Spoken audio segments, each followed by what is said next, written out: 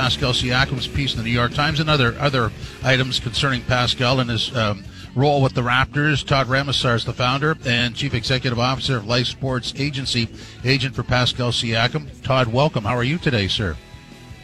I'm doing well. How are you? Oh, good, thanks. So, first of all, I would credit Pascal for being open and honest in that Times piece. I mean, that's not everybody, and that's a real credit to him. Well, I appreciate that. I know he wanted to, as the team is transitioning back to Toronto, and he's coming back into the season and coming back to Toronto in what we hope to be a normal, or at least close to normal season. He wanted to, just talk to the fans, talk to Canada, and start off the season on the right note. So many frustrations for him. Social media, there's criticism from the fan base at times. How does that affect him? How does he deal with it, and how do you advise him to deal with it? I mean, he understands, as we all do, that there's always going to be criticism. Even when you're winning and you're doing everything right, someone's not going to agree with you that's there in the fan base, and even whether it be through social media or even through the media, there's sometimes going to be, comments that are, against, everything that he may be, believing or actually working towards. But, the advice that I give to Pascal or any other client for that matter is just staying in control of what you have control over, and also understanding that winning helps a lot. The Raptors and Pascal, they didn't have their best year last year, right, which was pretty clear and evident. And with that is going to be more criticism. So the only thing that he could stay in control over is, obviously his health. He had his surgery and procedure, and getting back as soon as possible to rejoin the team. And then once he's back, and even before he's back, is just talking to the young guys and his teammates to support them in winning games early on in the season until he returns, and then just continue doing the same thing. Yeah, I found last year, because we covered the team from a distance, obviously, that the fact that it relocated, the fact they had to find living quarters close to the start of the season, and then the eventual COVID outbreak on the team. I mean, there's a lot of things that they all had to deal with that really didn't get out because they were trying to survive it. How difficult was that? It was extremely difficult, and there was other factors too, Jim, that weren't made public that were due to the pandemic that, not just Pascal, but the organization and the organization from personnel to the players had to deal with it. But obviously the expectations were still great, and they didn't want to use that as an excuse. And it's something that they just had to deal with. And I think that contributed, in my opinion, to the season that they had, right? In addition to, Pascal and his teammates getting COVID at some point in the season. It had to be. I mean, we didn't understand, but we respected it and knew that it was just a dire situation that way. And if they gotten into the playoffs, they would have been in just another sort of awkward situation. I thought, to a man, they all handled it as best they could, as difficult as it was. I think a lot of when we're talking about Pascal is about his leadership and the role for him moving forward. Now that this team is in transition, how have you seen him grow that way? How I've seen him grow, I've seen him grow year after year. Jim, as I've talked to him, or we talk internally, it's just about adversity and challenges that every individual faces, or even leaders face, where it's an opportunity to grow from it. Specific to the NBA, every great player goes through some adversity in their career where, you could have fans or media that are saying things, or they may be in the news cycle for something, something negative that is, based on their play. And, the great ones figure it out, and they endure, and they come back and they win, right? And they lead. As much as it is about basketball, it's also about life.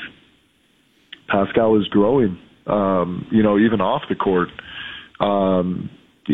Just in terms of his philanthropic endeavors, his business endeavors, but mainly just learning to be a leader in his new role, because, Jim, we haven't seen a player have a story like Pascal in terms of getting drafted as a relatively unknown player to then becoming an all-star a few years later and winning a championship. So all that is new, but it's something that he embraces and something that he's working on. Yeah, I mean, it's, I guess a lot of times a star player, you expect the guy to show up star ready, and this is a sort of a developing story, although he has played some really good basketball for the Raptors. But I think we sort of look at this as a story that tracks forward, and where it goes, you always want more, right? Yeah, I think that's human nature, right? Whether you're a fan watching or even for Pascal, the I don't want to say pressure he puts on himself, but the expectations he puts on himself. He wants more. He wants to produce more. He wants to be back in the playoffs. He wants to win a championship, and he wants to lead, be a leader on his team. And that doesn't mean that he's going to be outspoken or front and center. It's just doing whatever it takes to help his team win games. Doing whatever it takes as a veteran and an NBA champion to kind of instill that culture and winning attitude and winning habits to the young players that were just drafted, because Pascal is a great supporting cast in Fred and OG and Chris and some of the guys that have been there through the championship, as well as the front office and coaching staff. Now it's a matter, again, and you touched on it, Jim, earlier, it's just them being back in Toronto, I think is going to help out a lot, because it's just getting back to some normalcy. Every game last season was an away game, right? In addition to all the other factors that you're dealing with. And I think the personnel, the Toronto Raptors front office and coaching staff, they don't get enough credit for being displaced from their families 2 weeks prior to the season tipping off, right? And that wasn't easy for them. So I think everyone's just happy to be back and happy to familiar territory, and then obviously getting back to the arena and having their loyal fan base back. Those are all good signs to move forward in the right way. Well, I mean, honestly, that was a season you wouldn't wish on anybody, and somehow they persevered. I'm curious, because I think this applies to anybody, but certainly a star athlete, it's much more scrutinized. The constant evolution. You could be successful for a period of games, and then you have to change things around so that you can't be stopped. There's that evolution, and the greats are relentless with how they pursue this. And then there's the evolution of bouncing out of negative situations. I mean, this is a lot of really inner search for success. How does Pascal go about this? I think it's taking it one day at a time. It's keeping a circle tight. It's also, listening to constructive criticism from the people that he's closest with, or even management, and just learning, understanding that it's learning. I think oftentimes, unless you're in sports, you don't realize these young men are in their 20s. If we equate it to everyday life, for most of us, we're still trying to figure out who we are in our 20s, right? And get settled in that and comfortable in our own skin. For these young men in the NBA, they're thrust into the limelight and under a microscope where everyone's getting to see, that adversity and seeing their growth. So for Pascal, it's, again, just understanding adversity is a part of life. Challenges are a part of life. It's embracing those challenges, learning from them, and just getting back to work and focusing on the work and your craft. We're not, the adversity we're seeing isn't a matter of complacency or not working hard for Pascal. In some ways it was, factors that were out of his control, like a pandemic, like immigration issues, like being displaced from Toronto and playing in Tampa a few weeks and being notified a few weeks before the season begins. These aren't excuses I'm making for Pascal or even the Raptors. These are just facts and the cards that you're dealt with. But I tell you this much, he's not going to see factors like this again, or at least the perfect storm of these factors. So again, knowing that, you've seen the worst of it, it's just getting back, even despite injury and surgery, it's like putting in the work, focusing on the task at hand, getting back to winning, and just moving forward. And that's it. It's that simple. Todd, in that New York Times piece, there's the comment about no communication from the front office telling him he was the guy. How do we? Do you think that was representative of how he felt it, and what does all that mean? Yeah, no, it wasn't representative, and even though it was quoted, what Pascal, it got taken out of context.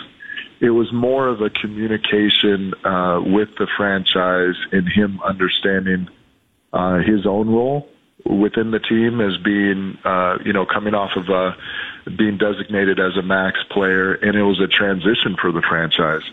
So I think that, in addition to all the other factors of the pandemic and everything else, and then also Pascal getting comfortable in his new role, because really when you look at that, you look at Pascal's circumstances, here's a young man that gets drafted by a team where he's not a starter and he's relatively unknown, to working his way into being a starter and contributing to winning an NBA championship, to then being thrust as the marquee guy while losing a lot of the veteran supporting cast that was around him, and now even Kyle, right?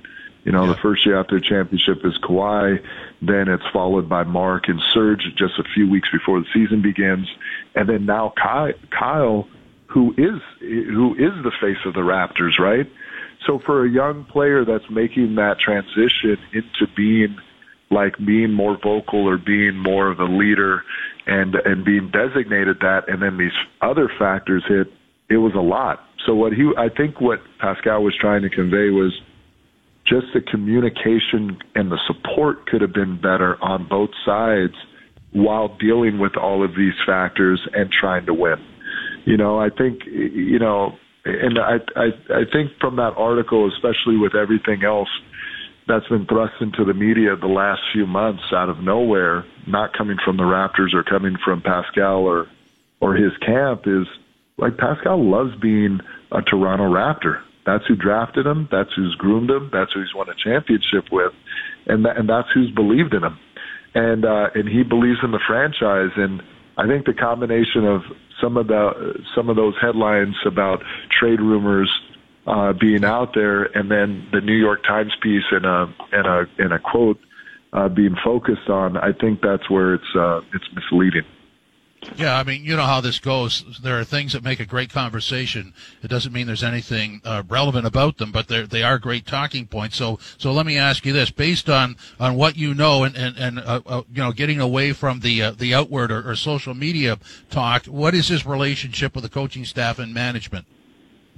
Great, and I'm not just saying that. It's great. It's the communication is there, the support is there. Pascal, I know everyone wants to focus on a blow-up with him and Nick last season, but players get into disagreements with coaches and vice versa. I think too much emphasis was put on that. Pascal, even after the incident, him and Nick has talked, and they've spent some time this off season together talking and going out to dinner, and even Pascal spending time at summer league with management. The relationship is good, and now with Kyle being gone and some of the veterans being gone, it's Pascal and Fred's team now moving forward. Like they're Kyle and DeMar, Kyle and Kawhi now, and Pascal understands he has to have a great relationship with his coaching staff and management, and I think the same goes with management and the coaching staff, that all lines of communication need to be there, and they need to be on the same page if they're going to get back to being in contention for a championship. Bear with me here. I need to ask this question. So based on that New York Times article, would he or you then phone up the team and talk about it or not? Talk about what specifically, Jim? Well, what was in the article, like to put it in proper perspective? No, not at all, because it's already been discussed.